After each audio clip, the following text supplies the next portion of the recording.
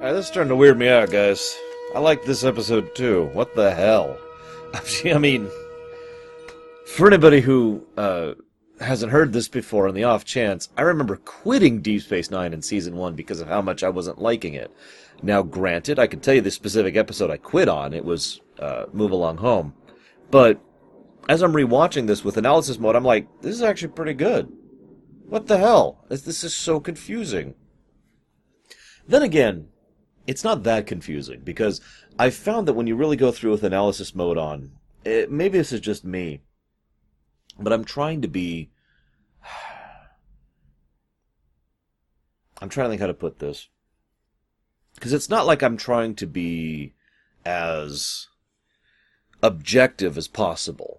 That's not really my intention. I'm trying to be as analytical as possible, but one of the important things of this whole analysis mode and rumination is to try and really examine how it makes me feel, in addition to how it makes me think. And by definition, that's going to be the opposite of objective, right? But when I went through with analysis mode on Voyager, I found myself way more positive towards Voyager than I remembered. And the same has generally been true with TNG, with, of course, the major exception of Code of Honor. But, going through those first few episodes that I've already done as of now, real life, of TNG Season 1, I was like, this is actually better than I remembered it to be. And that's pretty much the exact same boat I'm in right now. Now, I want to give special praise to Paul Lynch in this episode. He's not a very prolific director. He's not like Mr. Livingston, who's done all sorts of stuff. He's only done, I think 10 episodes of TNG and DS9, but every one of them has a unique directing style, and the flow of it is phenomenal. One of the things he likes to do, and this is also attributed to the script, I want to give credit where credit is due, but one of the things he likes to do is have a scene, and then in this scene are 3 different set pieces, all of which are happening at the same time. And the one that's on camera just kind of shifts from bit to bit. And once these events are concluded, it naturally shifts to this one, and once that's concluded, it naturally shifts to this one. But he doesn't rely on that trope. He doesn't lean on that as a crutch, as a directing tool, because that is some good directing. But then he likes to mix it up every now and again by having a scene which just has a thematic connection to the next one, or in which one of the characters sees something, and that connects them to the next scene, and so forth and so on. So the overall pace and flow of this episode is very, very smooth, butter smooth, and I like that. It really added, I know I keep commenting on directing, but it really added to my enjoyment of the work. It's especially needed in this episode because, to be completely blunt, most of the acting is not quite there, with a couple of noteworthy exceptions. I was actually just talking about this in my Discord, about how stiff a lot of the early actors came across to each other, and one of the most obvious examples of that is Avery Brooks and Terry Farrell. These are two people who are supposed to be, long-term friends and all that, who act as if they've just met. Now, I know what you're going to say. They have just met, Trill, etc., yada, yada, yada. But that's not what I mean. I mean it's stiff. It feels like the actors haven't really found a way to gel together yet. There's no chemistry there. I know I keep saying that word over and over, but it's so important for a work with live-action actors for there to be chemistry on camera with the characters. Chemistry? Let me let you know a little thing. I don't think I've talked about this before.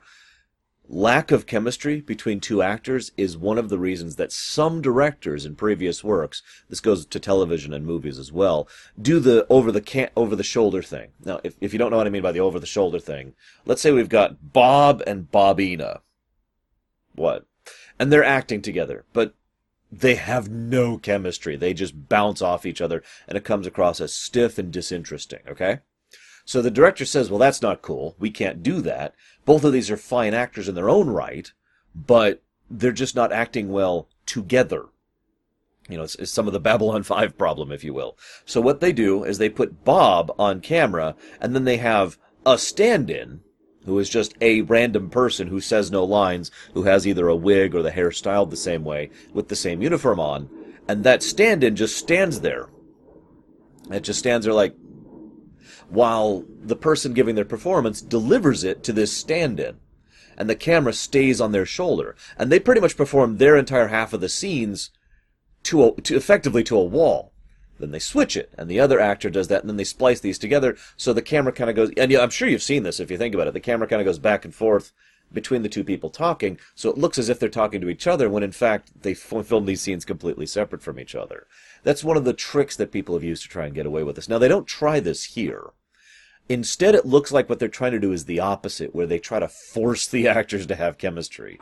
Now, I know that sounds like a weird thing, but there is a valid reason to approach things like that. Basically, if you have two actors who aren't really gelling together well, one of the things you can do is try to make as many scenes as possible where the two act off of each other in multiple different ways, too. Notice that, again, to go with Cisco and Dax, they have professional scenes, they have personal scenes, they have awkward scenes, they have reminiscing scenes. You know, they try to hit a variety of scenes. It's not a huge variety, but more than one type of scene, so that the actors can get used to each other and thus become more comfortable with each other in order to have more natural chemistry with each other. Any director will tell you, if the actors like each other, the characters are going to perform better next to each other. And this is actually the exact same thing that would end up happening on TNG as well, although I don't actually know if it was deliberate on their part, but I digress. Anyways, so this is actually the first appearance of two characters on this show, Keiko and, well, actually three, Keiko, Molly, and Rom. Now, I'm just going to comment on all three of these very briefly. Keiko, of course, she's been Keiko before. She was Keiko over on TNG. She's still Keiko. I'll talk more about her specific arc in a minute. Molly is awesome. Molly is one of the rare examples of when a kid on television is actually exactly right. You know, usually you get a child actor and they don't know how to act because they're a child. You know, they don't have the years of experience or anything like that. And thus we get, you know, Rascals, for example.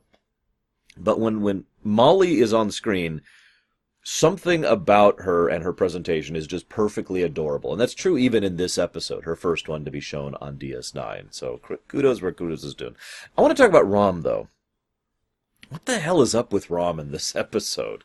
He doesn't act like Rom at all, does he? You could tell they just didn't know where they were going with him or what they were doing with him at this point. So he's just kind of Nog's dad, and by consequence, Quark's brother. But otherwise, he comes across as, frankly, a typical Ferengi. So he's just kind of like, rah, rah, rah. Whoops, hang on. Okay, yes, I did turn off the AC, sorry. It's been a long day. Been doing a lot of TNG and DS9 stuff here. So it's weird to see him this way, but I think if we twist it, and we do have to do that, this could still make sense as the Rom. Basically, the Rom who was really, shall we say, bullied into being more Ferengi. And of course, as we know throughout the course of the series, he will slowly become more comfortable with himself into being less Ferengi and becoming the Rom that we know and care about. So I still think this could make sense with regards to his character. It's just on us to kind of shift it there. Obviously, from an out-of-character perspective, this is just, they didn't know what to do with the character yet, so they said, play a Ferengi. And of course, Max Grodenchik, who has played multiple Ferengi in the past, just played a Ferengi again, you know? Anyways, I also want to mention one other thing here. I'm trying, I did this in my run through Babylon 5 as well. I'm trying really hard not to compare the two shows. But I have to compare the two shows here, because probably my biggest mandate when it comes to my show and these ruminations I do is being honest with you, even if it's something that you're not going to like to hear or something I don't want to talk about. And in this case, it's the flow of format. Usually when I'm doing an episode of Voyager or TNG for these ruminations, the way my notes work is, you know, thoughts on behind the scenes right at the top, you know, kind of like the gameplay section I have for game ruminations. So thoughts on behind the scenes at the top, and then the flow of the episode. Like if you were to read down, you would pretty much just see, here's how the episode develops, right? Make sense? Couldn't do that with Babylon 5. Babylon 5 was structured so differently that what I had to do was I had to do sections. So instead I would put these lines. I don't know if you could see these. I put these lines here and be like, this is this plot arc, which shows up at like the 5-minute mark, the 15-minute mark, the 30-minute mark, and the 45-minute mark, right? Like it comes up here and there. So this arc, and then this arc, and then this arc. And I would talk about all the different plots that were happening on throughout the course of the episode. Now, I don't know if this is going to be true in the future, but for this episode in particular, I found myself having to start doing that in order to keep up with the way the episode was structured. And it's part of that flow. One plot leads rather smoothly into the other. We've got the Bashir and Dax plot, which is also kind of colliding with the Dax and Cisco plot, which Cisco, of course, is connected to the Odo and murder mystery plot, and that's connected to Odo and Quark is connected to Rom and Nog, who is connected to Keiko and the kids. Oh, and also Nog and Jake is in there as well, and I think that's all the major ones. And all of these kind of smoothly slide, together. But talking about it linearly doesn't quite make sense when you have this many threads going on. So we'll see how this works out in the future with Deep Space Nine. Also, I was so embarrassed about not remembering the goddamn guy's name last night that I wrote down twice Ibudan's name. So I can say Ibudan. It's right there. I wrote it down. Real quick. So Bashir hits on Dax. Yay. Now, I thought this scene was going to throw a wrench in the gears. I thought this was going to be the first scene where it's like, clearly you can't, look back on this and say, he's the superhuman, blah, blah, blah, genetically engineered. But then I watched it and I was like, well, hang on, no, this still kind of makes sense. So he comes in, obviously hits on her, usual. And obviously the puffed up, inexperienced guy is like, okay, I will do this thing up, fail instantly. Oh, well. I'm going to try again now that they're gone, just to prove how good I am, that kind of a thing, right? But if you think about it from the other perspective, it still makes sense. Obviously, I've already explained his clumsy hitting on Dax. That's something I've already mentioned. What I like about it is that it's so obvious why he wouldn't want to demonstrate his mental prowess in such an obvious way.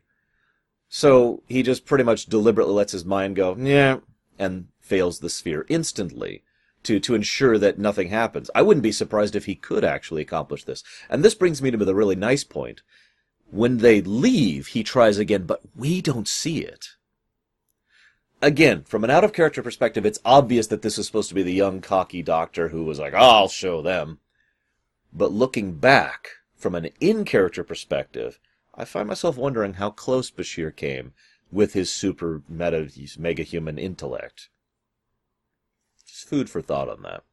Then he tries to hit on her some more, and then she goes into some pontification. Let me go ahead and discuss something really quick here. First of all, part of the reason that I didn't like Jadzia Dax when I first watched this show was because too often she came across as superior. You know what I mean, right? Like that sort of smug arrogance. Not the kind of, not to an extreme extent, but that sort of almost condescending look, okay? I understand that this is the way you are, but we're better than that, and we try to avoid that. And that's just how her character has come across for me, at least in early DS9, in many occasions. And that is really on display here as she gives this speech about rising above temptations and younger people and blah, blah, blah when it comes to relationships. And we have a more communal, blah, blah, blah, just preach. I'm just like, okay, yep, come on. I will give credit where credit is due. Terry Farrell's performance helps to salvage that. Because if you just hear the words on the paper, it's just smug condescension. But the way she says it not only softens that condescension, but also shows that she doesn't quite believe in it. And as we'll see throughout the course of the series, she doesn't quite believe in that. Or I should say they, it, whatever you want to call it, Trill. But, I'm going to say her. Let's move on from that. She obviously doesn't buy into that. And based on what we know about Curzon, he didn't buy into that either. So again, this is fairly in character. So props to the performance of Terry Farrell for actually managing to salvage a scene that otherwise would have made me groan really, really badly. So, Odo and Quark is an interesting scene. There's one right at the beginning and there's one towards the middle endish. And I like it because not only so I mentioned there was some exceptions to the chemistry thing. Armin Shimmerman and Renee Aubergenois do have a pretty natural chemistry, even this early on. The two scenes they have together are quite well done. And I also have to admit, I like what they're doing with Quark already. Even this, the third episode, is already establishing the Ferengi in a different mindset. See, as I have talked about and will continue to talk about in the future, the Ferengi went from we're the horrible villains to we're kind of the bad guys to we're slapstick jokes. Like they dived off the deep end into comedy. And they became the laughingstock of Star Trek species. Multiple people involved in Deep Space Nine, including several of the writers and Armin Shimmerman himself, sat down and said, we want to reestablish the Ferengi. It's okay for them to still be a joke. You know, we don't want to completely retcon that. But why don't we make there more depth to that joke? Why don't we make them more than just greedy capitalist pigs? You know, in other words, make them less of a race of hats. I'm sure several of my Star Trek fans will know what I mean by that. And you can see how even early on, Shimmerman was trying to throw more nuance into his performance. And honestly, I think he did a great job. Now, I'm a little bit biased because Armin Shimmerman is amazing and Quark is a fantastic character. But I do think that even this early on, the differences between the two are stark. This is even more interesting since I believe next week's episode... Yeah. So... you guys next week will be seeing The Last Outpost, the first Ferengi episode. And I just watched that a couple days ago. Seeing the difference between the very beginning of the Ferengi and the very beginning of the Ferengi in Deep Space Nine is stark contrast. So, again, kudos. Now, I want to mention something. Many accusations are levied my way. It's kind of a consequence of putting myself out on the internet. Anybody knows this, never mind someone who does this for a living. So, I'm sure I'm going to get a whole bunch of commenting on bias, or just a Trekkie, or get alive, or all that stuff. I've already heard it all. Trust me. In real life and on my actual show. I mean, good God, do you know how many comments I get about me taking things too seriously on Voyager, or how dare I try to use real-life concepts when it comes to analyzing a fictional work, all that stuff. You know, again, I've heard it all. But I want to mention this because one of the things that I was worried about walking into both TNG and Deep Space Nine was that I would be too positively biased towards them. Now, that probably sounds like a weird worry, but it's the kind of thing I think about, legitimately, in my own head, in my own mind space or whatever. I don't want to sit down and look at a work and not acknowledge its flaws. I don't want to do that. I actively disagree with that mentality. That is almost, fanboyism at that point. It's one step away from fanboyism, as I define fanboyism, which, for anybody who hasn't heard me say it, true fanboyism, as I define it, is someone who, I love this and anyone who doesn't is wrong. You know, in other words, taking that same mentality to an extreme, right? Same thing with hate boyism. I dislike this. Anybody who doesn't dislike this is wrong, right? So, I don't want to be like that. I want to acknowledge its flaws. I had a whole stream pointing out the flaws of Final Fantasy VI, my favorite fictional work of all time, just to try and emphasize that there's still bad in the good. Now, I mentioned that because it's been weirding me out how much I've been liking early Deep Space Nine so far. But I have to admit, the writing is not great. It's not actively bad. And again, I mentioned the flow of the script is nice, although I'm not 100% sure how much of that is on the script and how much of that is on the director. But the overall construction of the plot of this episode is actually quite weak. There's no actual strength to it, no strong thematic undercurrent, no great division of it. The only thing that really uplifts this episode is good directing, which I've already praised, some pretty good acting on behalf of the characters, and some good character moments. But that's what this episode feels like. Like, the murder mystery is almost an excuse for the character moments. Now, having said that, I'm okay with that, really. I mean, I'd prefer a much stronger plot, and DS9 will later deliver much stronger plots with character moments. But it really felt like they sat down and was like, okay, we want to have this connection and this connection and this connection. Okay, let's throw in a murder mystery into the background. Because the murder mystery itself, if you tear away all the character stuff between Quark and Odo, between Sisko and Dax, between Bashir and Dax, between Sisko and Bashir, between Quark and Odo again, yes, I'm mentioning it again because it's worth mentioning. If you tear away all the good character moments and and O'Brien and Keiko, I almost forgot about that, and Keiko's own individual moments, you tear all that stuff away and you just look at the plot by itself, it's like, this is it? It reminds me of, I believe, Ex Post Facto was the name of the episode over on Voyager, which is also a very weak murder mystery plot that was salvaged by some good directing and some good acting. I digress. Moving on. So, God, I haven't gotten past my first quadrant of notes yet. Let's talk about O'Brien and Keiko really quick. Or no, I'm sorry, that's the wrong section. Let's talk about Dax. Let's talk about the Trill problem. So I think I've mentioned this before. They basically just invent a new species with the Trill in DS9. And again, I'm actually okay with that. I mean, call it something else, but whatever. It's a new species. I'm with it. Okay, cool, cool.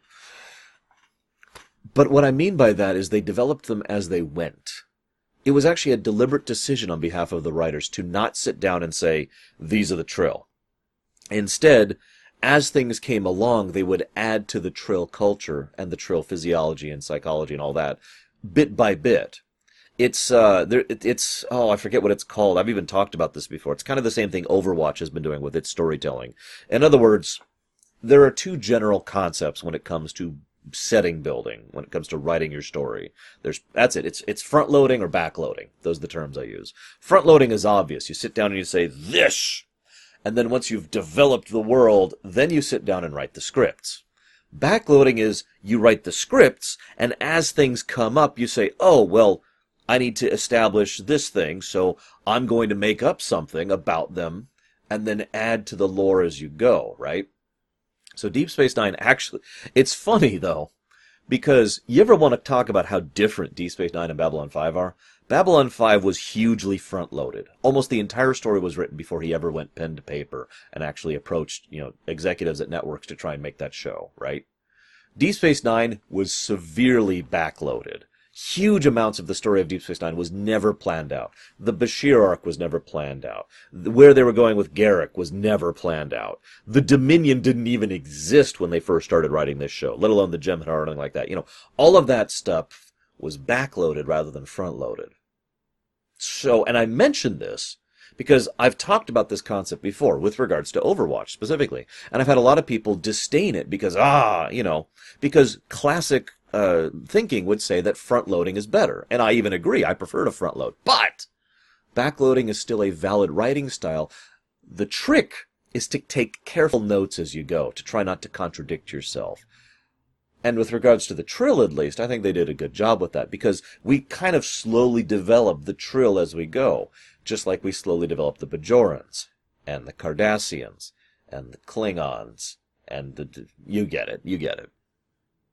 But it is nice to showcase that the Trill problem exists here. The idea of, well, you were friends with past me, but now there's me. It's kind of... They approach this the same way they do the Doctors over on Doctor Who.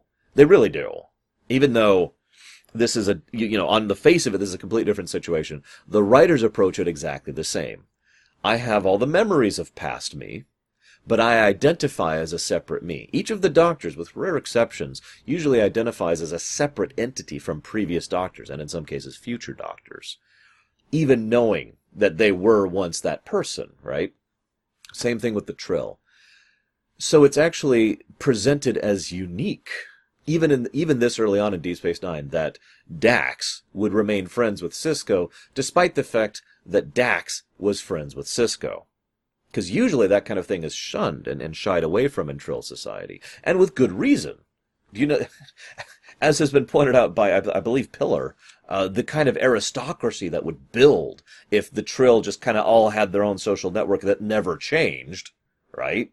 Like, you understand how that could be such a horrible problem. You think Blue Bloods was a problem here in real life. Holy crap. Imagine if each Blue Blood got a new body and then kept the same connections to the old families, right? Anyways. I just thought it was good, and they did a good job of it.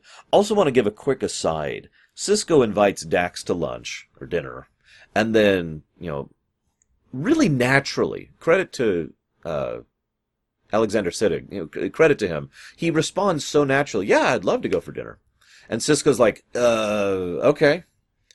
But I want to give credit where credit is due, because he takes a moment to actually do something with it. He doesn't back out. He obviously doesn't really care for Bashir, and let's be honest, nobody really cares for Bashir early on, part of the character arc, as we already established. But he makes an attempt of it. He sits down with his officer and actually starts to talk to him about old Curzon and reaches out to him and tries to bond with him. So credit where credit is due. Now, next thing I want to talk about is the Keiko plot. Now, first of all, before I go into anything else, let me just say that I have often said that the O'Brien and Keiko relationship was the only good relationship in Star Trek. Now, I have since proved myself wrong about that. There are other relationships that even I feel actually work in Star Trek, and this is coming from me, Mr. Anti-Relationship. However, I do think that the O'Brien-Keiko, I do still think, despite having adjusted my opinion over the last several years, that the O'Brien-Keiko relationship works very well. And I think the best way to explain why is because it's quite real. There are little moments here and there that are nuanced enough to make me feel that this is a married couple rather than a married caricature, which is too often what this kind of thing comes across as. I've actually heard some people argue that they are in fact a caricature, that real couples don't argue that way, or real couples don't have those kind of problems. I don't agree. Maybe I'm just biased because I've seen real couples have those kind of problems, and I've seen real couples go through those kind of issues in real life many, many, many times in my days. Probably my favorite example is actually from a much further on episode in the series, where O'Brien is trying to make it up to her, and he's just sitting here and he's trying to reach out to her through a door, and there's this pause, and she says, "Okay, give me a minute. I'll talk. I'll think about it. Let me know later." And there's just this, and O'Brien just kind of sinks. Anybody involved in a long relationship probably knows what that feels like. That moment of when you are. You're not certain what to do, and you think you've screwed up, but you're not sure how much you've screwed up, but you want to make it up together because you obviously care about this person, and a relationship, let's be honest, is about making it work. And so you make the effort and you make the release, and rather than the yes or the no, you get the maybe, and it's like, ugh, because the maybe's worse than the yes or the no. The no is like, okay, that's horrible and crushing, but I'll deal with it. The yes is awesome, we can move forward. The maybe is, now you're just stuck in that tension moment. And they portray that scene beautifully. Same thing here. There's several scenes where O'Brien is trying to reach out to Keiko, and Keiko is obviously trying to reach out back. And he makes the offer, I'll put in for a transfer. And she flat out says, well, that wouldn't be fair either. And I like that simple nuance. Odo gives a small speech earlier saying, compromise. And the way he says it is, again, very pragmatic and very cynical. The idea that compromise means doing what they want rather than doing what you want. Obviously, that's not what compromise means. It's funny, though, that scene is immediately followed by O'Brien flat out admitting, here, I will give up my career and my promotion to you if this will make you happy. I will do this. And it's not done as a sort of, fine, I'll do it for you, or, I guess, it's not passive-aggressively, I guess I'll give up my hopes and dreams if it'll make you happy, honey. It's nothing like that. Instead, it's just the simple and earnest, you're more important to me than my job. So if I gotta do this for you, done. And he says it so simply like that. Again, credit to Colmini. And she, of course, counteracts, no! Because that isn't a compromise, is it? Both of them want. And she wants her own career path. She wants to do something. She has ambition. I've talked about this before when it comes to Starfleet and the Federation in general. It's probably one of the things I really like about Star Trek, almost as an aggregate. I've heard the argument before, if you live in paradise, why do anything? Why not just lounge around and watch TV all day? Now, I personally don't agree with that mentality, but then again, I'm not a really lazy person, and I am, in fact, an extremely ambitious person. But I love the fact that so many people in Star Trek, who are a part of the Federation especially, reach out to try and accomplish, that they don't sit on their laurels. They don't say, well, nothing worth doing. No! They say, I want to be a part of Starfleet. I want to join the career, the officer track. I want to make a restaurant. I want to pursue botany. I want to teach kids. They want things. And they reach out and try to accomplish that. And I love the fact that it's clearly presented here, without really having to smash it in your face, that both O'Brien and Keiko are ambitious, that they want, that of course, they care about each other and their lives do this with each other. But each of them still wants to have their own, for lack of a better term, career path. He wants this promotion and this advancement and what this could mean for him and the work that it means, and she wants, in her own words, to be useful, to accomplish something. So then, of course, she sees Jake and Nog. Now I'm going to pause on the Keiko thing for a second to talk about Jake and Nog. Moving Jake and Nog together as characters is a natural move. It's so obvious that I would be surprised if they didn't plan it out from the beginning. I wasn't able to find any information about that in specific, but moving those together makes lots and lots of sense. I don't have a lot to say about it, other than the fact that it's a great move that will have many awesome character moments in the future and lead to some great scenes and some great episodes. But what I also love about it is it's literally the two worlds meeting concept. Now, again, this is a very classic type of trope. In fact, it's almost basic. But as ever, I don't care if you're doing something expected or new or old or whatever. I care that you do something good with it. So we have the Ferengi child and the Starfleet child, which on paper are about as different from each other as it's getting. And yet the two meet in the middle and have friendship, and that will grow and nurture over the coming years. And that's awesome, because they do something with it. Now, they don't do much with it here. Here, all we see is kids on a station with, to quote Keiko, an unstructured perspective. You know, it's not like a starship. She flat out says that. Nice touch, by the way, acknowledging the difference of the setting. It would be too easy for the writers to treat this like any other Star Trek, well, I shouldn't say any other Star Trek show, to treat this like TNG treated kids. Kids can do pretty much whatever on the Enterprise, even when it's in, the danger of the week or whatever kind of a thing. So they've got, they got the holodeck and they've got the gymnasium and they actually have school and all that fun stuff. So they can just run around and do whatever. And it's fine as long as they're not at red alert, right?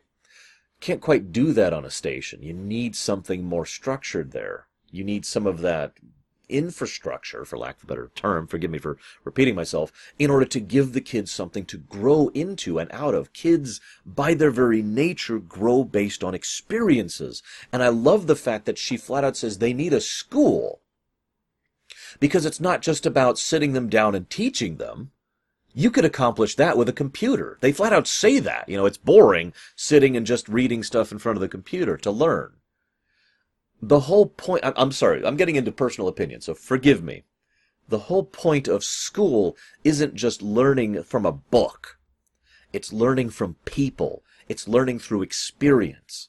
It's interacting with others, understanding social dynamics, accomplishing works together, comprehending teamwork and position within a societal construct. There's more to school than just textbooks and essays, right? And I like how she hits the nail on that head so thoroughly and accurately. Forgive me for gushing, but as soon as I saw it, I was like, oh, it's awesome that she picked up on that, because I agree with her. It's right.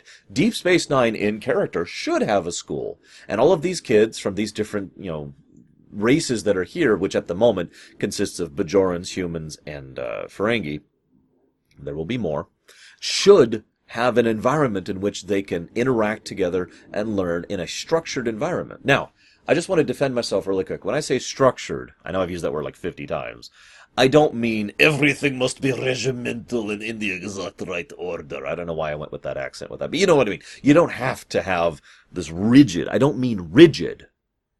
I mean, and this is true for adults as well, having a schedule helps.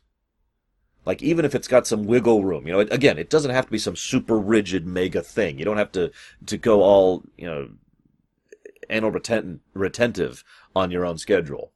But having a schedule helps. Waking up at the same relative time every day, eating at the relative same times every day, going to sleep at the same relative time every day. These things help us on a literal physical level. It is more healthy to do that kind of a thing. So it's logical that having this kind of structure for these kids so they can have a regular patterned activity that they can then use to grow and nurture from is awesome. And I can't believe I've talked this much about that. I only had one note written down on the paper. But that's Deep Space Nine in general. That's been my whole experience ruminating on Deep Space Nine. I scribble down a quick note, and then I just talk about it. The note is just there to remind me, because all this stuff's already up here. Thank you for letting me ruminate on Deep Space Nine. You guys are awesome. So, let's talk about one other thing really quick about Jake and Sisko. Jake and Nog. I find it, at first I was just kind of, because Sisko is, shall we say, heavily biased and prejudiced against Ferengi. Okay, I could kind of see where that's coming from. So that's either fully understandable or eye-rolling, depending on which attitude you take. But either way, you get it, right? What I like is when Rom brings in Nog at the end of the episode. I don't want you to have anything to do with that human child. That made me smile, because that shows that the bias goes both ways. And that's how that kind of bias should be written. You know, the Zootopia thing. It's not unidirectional. It's not unilateral. Anyways, so now let's actually talk about the murder mystery plot. I have the fewest notes about this.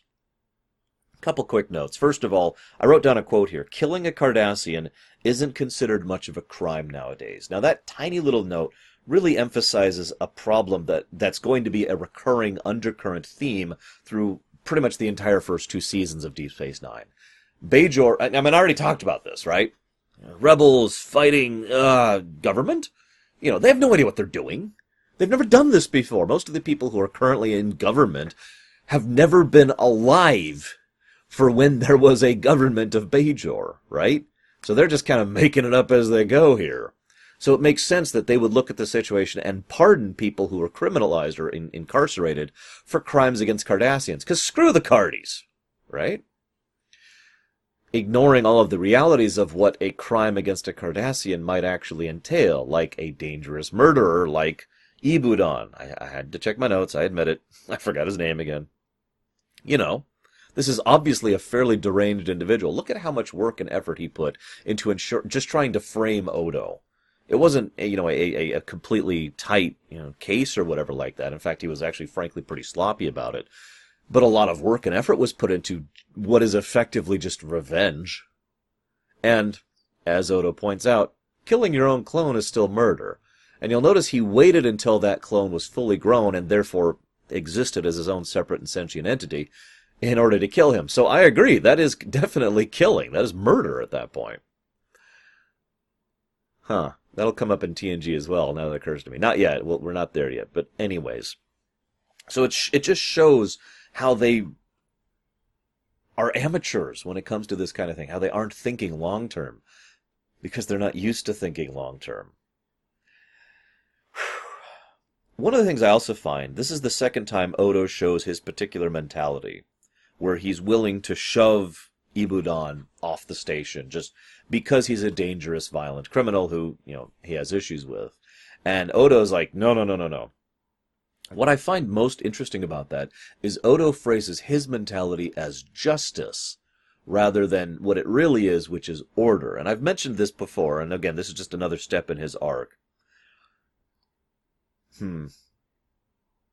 But what I find most interesting is that later, when Sisko says, I need to temporarily relieve you of command, or of duty, I should say, Odo takes that pretty hard.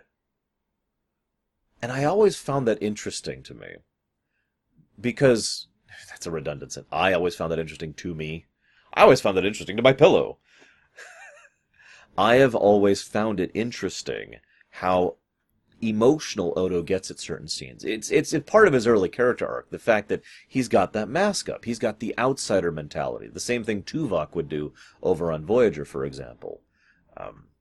The idea that he is an outsider, but doesn't really want to be. He's just kind of gotten used to that because of his past and bitterness or cynicism or experience or whatever, right?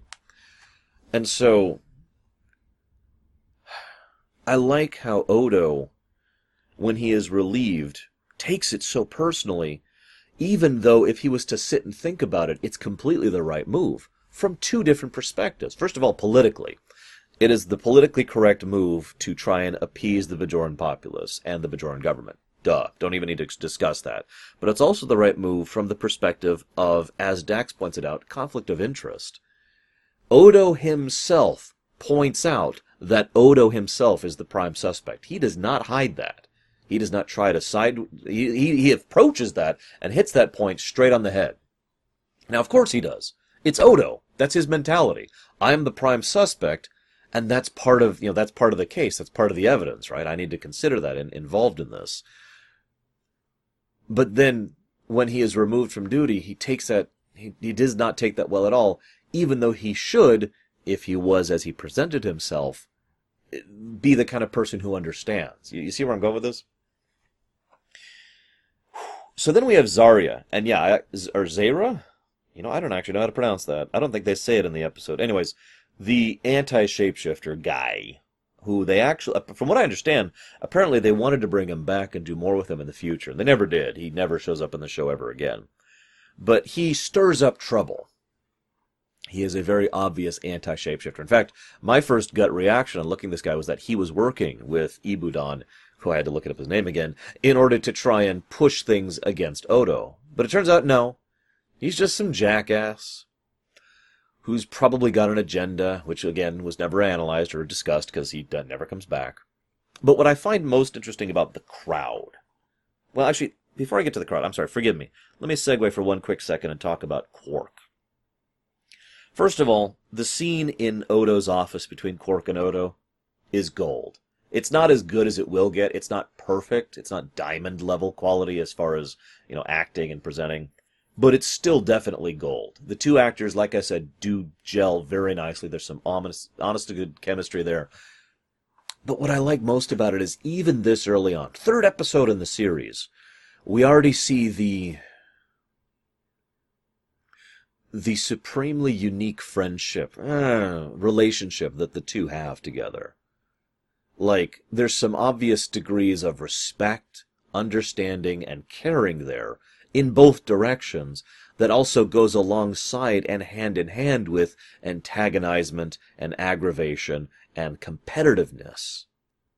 It's still a definitively positive relationship, but that's a net positive. There's a lot of, I guess baggage is the word I want to use here. There's a lot of baggage in the way the two connect to each other. That's the wrong word. I don't want to use that word. There's a lot more depth to it than just frenemies, It's hard to define it with a single word because it's such a variant and there's so much to it. Now, of course, we don't see all of that right now. All of that will develop over the next several years. But we could see the beginnings of it even right here in this early episode and how Quark is willing to basically reach out on behalf of this.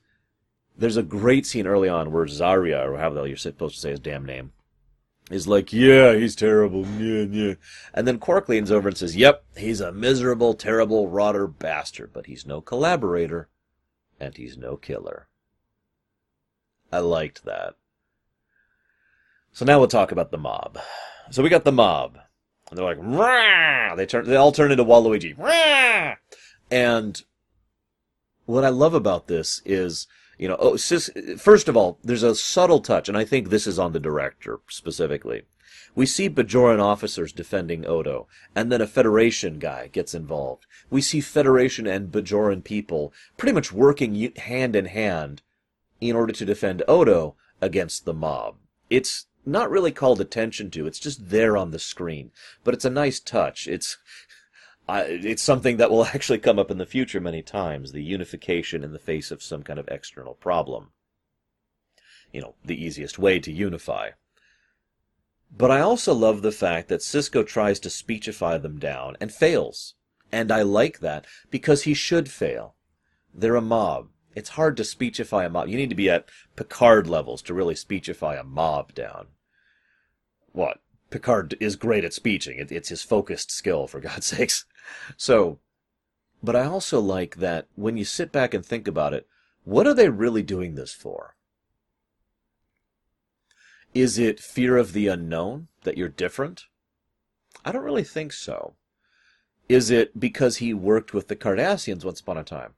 I think that's definitely adding to the fire.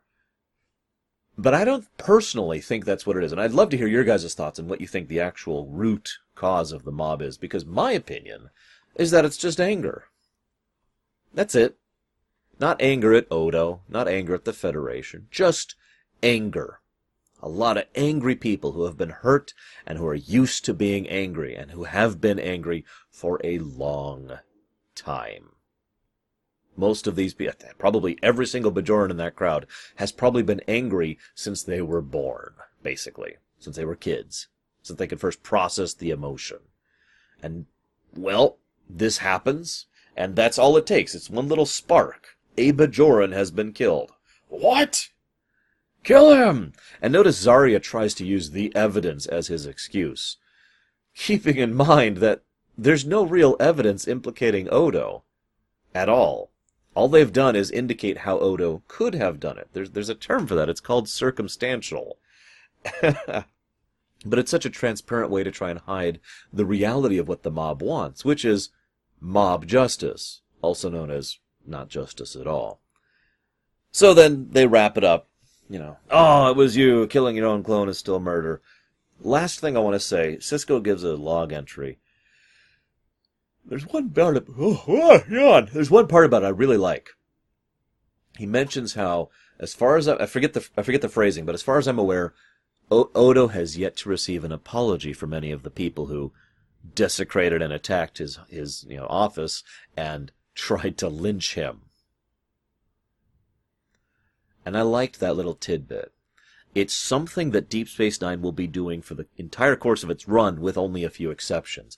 It's about consequence. I know I've talked about that word so much on my Voyager Ruminations and on my Babylon 5 ones. It's all about consequence. And I think I've talked about this before, that was one of the things they walked into Deep Space Nine saying, we need to do this. We need to make this a thing.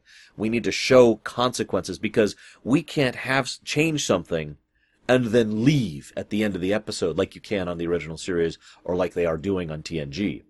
Whatever we do is still going to be here tomorrow. So they show that this isn't just wrapped up in a neat little bow and everything's resolved like TNG and TOS would usually do, because that's not the nature of the show.